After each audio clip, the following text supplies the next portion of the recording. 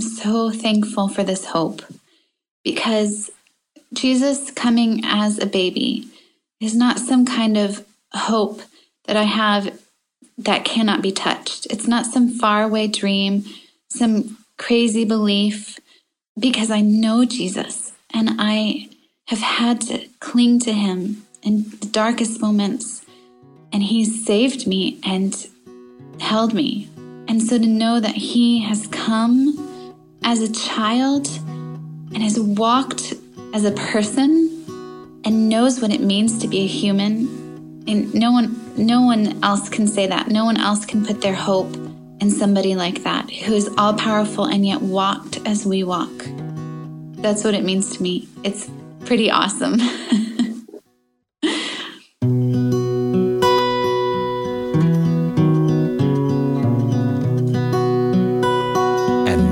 Mundane Faithfulness presents, in partnership with South Park Crawlspace Records, the Mundane Faithfulness Podcast.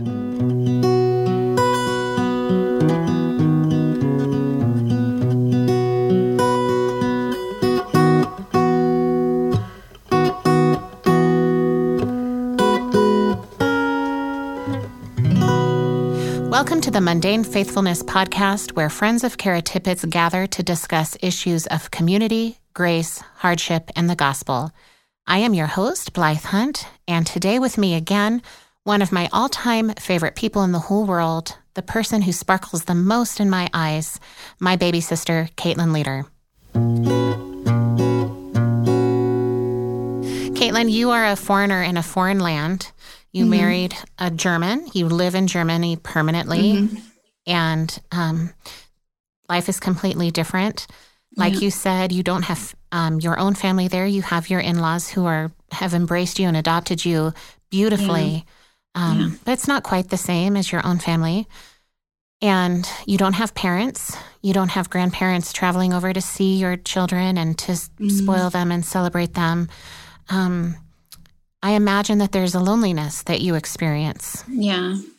I mean, and like you said, I even call my in-laws mom and papa, and most people in Germany do not call their in-laws mom and papa. Yeah. But I do feel as an adopted daughter to them. But like you said, there is a loneliness because I am different, and I will always be different than them. And I am different culturally. I'm different in the way I think. And so it is hard. Sometimes I do just wish that we could all get together as siblings and have our Christmas like we all want it to be. And, you know, and so it is hard. But it's just keeping the focus of what Christmas is and the theme of Christmas in the forefront of my mind that helps me get through that, missing you guys. And it is lonely.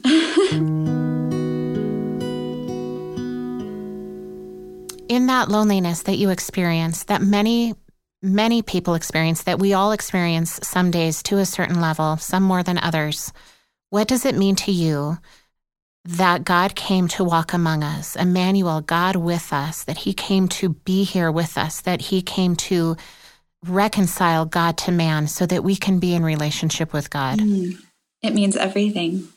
I cannot live without him. And his incarnation, God becoming man, shows the depths of his love to us, that he would lay aside his crown and his power and his glory and his might to become a baby is unfathomable and at the same time amazing. And the depth of his love for us, I cannot even understand. And because of this loneliness, because we're orphans, and I have been for half my life, there's nothing I can grasp on this earth. You know, I do have a great in-laws and a good family, but I still feel lonely. Yeah. I still am a quote outsider. Yeah. I don't understand their culture like they do. I don't speak Russian, and they've never made me feel like an outsider, but at the same time, it's still lonely. Sure. And I can only grasp on he's the only thing that I can hold on to. I don't know how else to explain it except that, because it's been like that for so long, that he's it. When I've been in my depths of despair, I just can't lean on anybody else. Caitlin, this message of Emmanuel is so prevalent in your life. It's penetrated your heart so deeply. Mm-hmm. Our parents died when you were 14 years old, and God drew you into his arms quickly thereafter. Mm-hmm. You've experienced an intimacy with Jesus that I've seen in few people, and it's beautiful. You live in a culture and in a society where Christianity is not the norm. Mm-hmm. There is a very small population of Christians. What is it like for you to be dependent on Jesus every day, every moment of the day, in a culture where that's a foreign idea to them? I was just talking about this week because it is hard. We don't have community where we are because we live in a little village, and our church is about 40 minutes away, and nobody... That's okay. I was just going to say 40 minutes in Germany is a long distance. Yeah. 40 minutes here in Colorado is nothing because there's nothing anywhere, so you have to drive. But 40 minutes in Germany is a big deal. It's like, it'd be more like an hour and a half for you, wouldn't it? Yeah. Like, yeah, that's what it's like. Because people are like, 40 minutes, that's crazy. Yeah, so we live really far away, German standard. And nobody from our church lives within 30 minutes, which again, for Germany, it's more like an hour. Yeah. So I'm often on my own in living out our Christian convictions. The children stand out in school. There are some activities that we might not participate in because of our convictions. Or you ask me what it's like. It's hard. I have to depend on the Lord in a lot of ways, in the way that I make decisions daily, because there are so many forces at work against us, in the way that I raise the kids, and it's a daily dependence. In some ways, it feels like a slow walk some days, because almost every decision with the children or how we decide to live our lives, we have to be very deliberate. And it sometimes feels slow because we have to think about things and the way we do things and maybe why we do things more than we ever have had before. Mm-hmm. So it can be lonely, and it often is lonely. And I don't have any Christian moms around with whom I can talk. So if I talk to a mom here about a decision we've made or what I say to the kids, they often look at me with crazy eyes. I have to depend on Jesus a lot. Is that feeling of loneliness or foreignness or displacement, I don't want to put words in your mouth, but those feelings, are they magnified at Christmas? Yeah, so we do Christmas differently. We go to church, and most people don't. And just the way that I am, even though I might be gathered with our church family, I feel lonely because I'm not with my family. Right. In the sense that we're Christians here, and we try to center Christmas around Christ. So we do little things in the Advent time that are Christian, and we might hang them on the walls or whatever, and people come in, because most people who come in our home are not Christians, and they see it, and they know it's different, and it might be weird to them. When people think about you that way, it's also lonely. Yeah. So in America, we wouldn't think twice about saying, hey, what's on your wall? That's different. I've never seen that. What does that mean? Are Germans like that? Do German people come into your home and see something Christian on your wall and ask you about it? No. They look at it and they look at me, but they don't ask. I wish they would. Yeah. Well, that's my question for you. With the differences between the cultures and how the different cultures engage, Christmas for Christians can be an easy time to engage non-Christians and have spiritual conversation, because Christmas, even if you don't celebrate it as Christ's birth, we all know that that's where it came from. Mm-hmm. So even if you don't believe in Jesus or if you're not a Christian, you still have reason to celebrate Christmas because it's secularized. But anyway, we can always go back to that point and have that conversation. Is it like that in Germany? Could you use that as a starting point to have a spiritual conversation? I have not been able to, and I try. You know me. Yes, she's the evangelist. I really try. Christmas does not often lend a helping hand into sharing the gospel because a lot of non-Christians here see the Bible as a fairy tale, a book of fairy tales. And so for them, Jesus lumps together with, Santa Claus and all the other things that they just don't have to believe in. I see. So I wish it would. Yeah. When we're talking about Emmanuel, God with us at Christmas time, and the birth of our Messiah, we are talking about the right now, but also the not yet. Because even though Jesus came to save us, we will not be fully restored and redeemed until we join him in heaven. How does that promise affect you on a daily basis when you have those lonely days, when you don't have other Christian moms to talk to, when you don't have the luxury of Christian fellowship like I do in my life? Oh, goodness. This morning, my prayer was, Jesus, come now. Be so great. It is something that I think about often, thinking about the future and being present with the Lord and the promise that Christmas holds for us. It speaks to my loneliness in a way that I don't think any other message could, because I have this promise that one day I won't be lonely anymore. And one day I will be at rest with him for the rest of my life. And he's with me now, and he is always with me, and I know that. But one day I'll get to see him.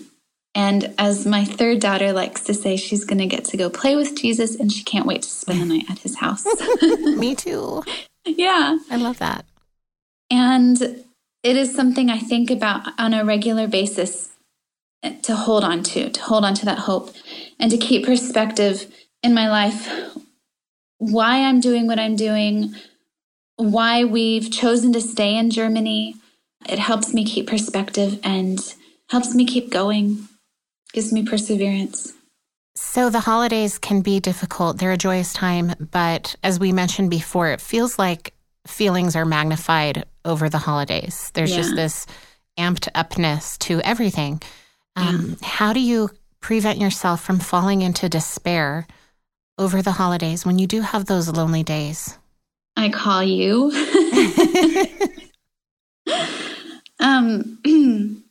Yes, that's true. I have to be honest, I have to read the Bible. Sometimes it just feels like, just as David described it, it's honey. It's sweet to my soul. I have to read his word so that I can remember what he says, because I forget so quickly. And so those lonely days, often I'll read a psalm or I'll ask you to pray for me. Yeah, because there's no one else I can ask. And I just have to pray a lot. Would you say that God is faithful to be present in those hard days? Yeah. When you're having a hard day, do you think, well, he was there for the last hard day I had? Or do you find that he's quiet and he's absent? For me, it's both. Some days I can meet him in his word and I know he's with me. I know it. And yet that's still that feeling of loneliness might linger. And yet I still know he's there. And some days I don't hear him. And I just cry all day and text you. And although I know in my heart he is there. So that truth kind of is like a rock in my heart. It keeps me held down. Although I can't feel him in that sense all the time. I don't always feel this knowledge, even though that knowledge is there. So how have you come to trust that knowledge and trust the character of God even when you can't always feel it, when it's not a happy emotion. How have you gotten to the point in your Christian faith where you trust him, even when all signs are saying he's not there, he's absent, you're all by yourself? I do two things. I first look at his word, and I often think about people in the Bible who've waited, because part of this loneliness is me waiting on the Lord. I'm waiting until I'm in his presence one day. I'm waiting for the promises that he's given us to be completely fulfilled. And that's part of my loneliness. And so sometimes I think about our patriarchs in the Bible who waited and think God has always been faithful, even when his children were unfaithful, even when Abraham was promised the gift of a child and had to wait and didn't trust the Lord.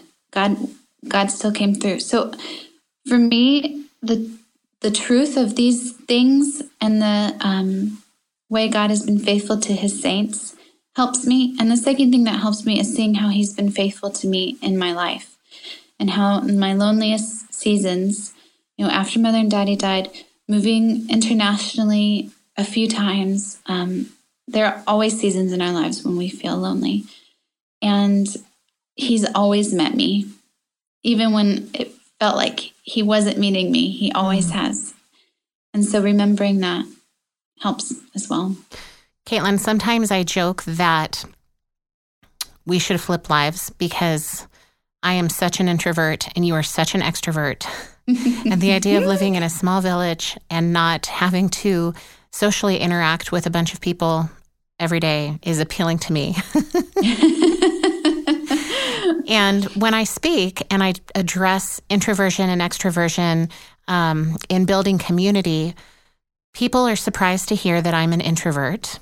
And one of the things that I always say is that I learned how to socially interact with people and basically fake it by watching Mother, who is an extreme extrovert, and by watching you. You're not just an extrovert, you're a social extrovert. You love people. You're the life of the party. People are drawn to you. And because of this, to me, as your big sister, who misses you dearly, dearly, and who hates that you are so far away, it is even more of a sting, because I know how much you love people, and I know how much you love to be in community. And for you to be in a season of your life over the holidays and not have that community that I want for you is painful for me. It's painful for me to watch. And yet I know that you are not alone, and I know that there are many, many people just like you who don't have community and who hurt over the holidays because their hearts desire that. And it's a good desire. It's a God-given desire. What do you say to our brothers and sisters in Christ who don't have community this Christmas and who hurt? I don't want to sound trite, but what gets me through is trusting the Lord, because I do lack that community, and because I am extroverted, it seems to be magnified. My lack of community seems to be magnified because I long for these personal interactions every day. Yeah. It's not like once a week would do. Which once a week seems, exorbitant to me. Yeah. So it is hard. I find it really hard. And all I can do is pray and trust the Lord every day and ask him. I pray continually for friendship and for community because, like you said, it is a good and a right thing. And I look for it in practical ways as well. And sometimes all of my endeavors fail, and I don't know why, but I have to trust that God knows, and he knows my heart. He knows my personality. He made it, and he knows that I am somebody who loves people, and I love everybody. There's not many people I don't like. And so I just have to trust he's got me in this season for a reason. And although that season also goes through Christmas and is then again magnified because I want to throw my Advent party and I don't have enough friends to invite. And that really is not cool. But so I'm not throwing it. I would come. I know you would. So it is truly a day-by-day process of trusting him and saying, okay, Lord, you know me. You made me and you know my heart, and I'm praying for this, and I'm trusting you. I'm pursuing friendships. I'm looking. I'm doing what I can, and I have to trust him. You have been listening to the Mundane Faithfulness podcast with Blythe Hunt, an official production of the Mundane Faithfulness blog. You can find us on the web at mundanefaithfulness.com or on Facebook at mundanefaithfulness.com/community. Subscribe now to hear the weekly podcast on iTunes or your preferred podcasting application. Help us spread the word. If you enjoyed this week's episode, please go to iTunes and leave a review. Thank you for supporting the Mundane Faithfulness community.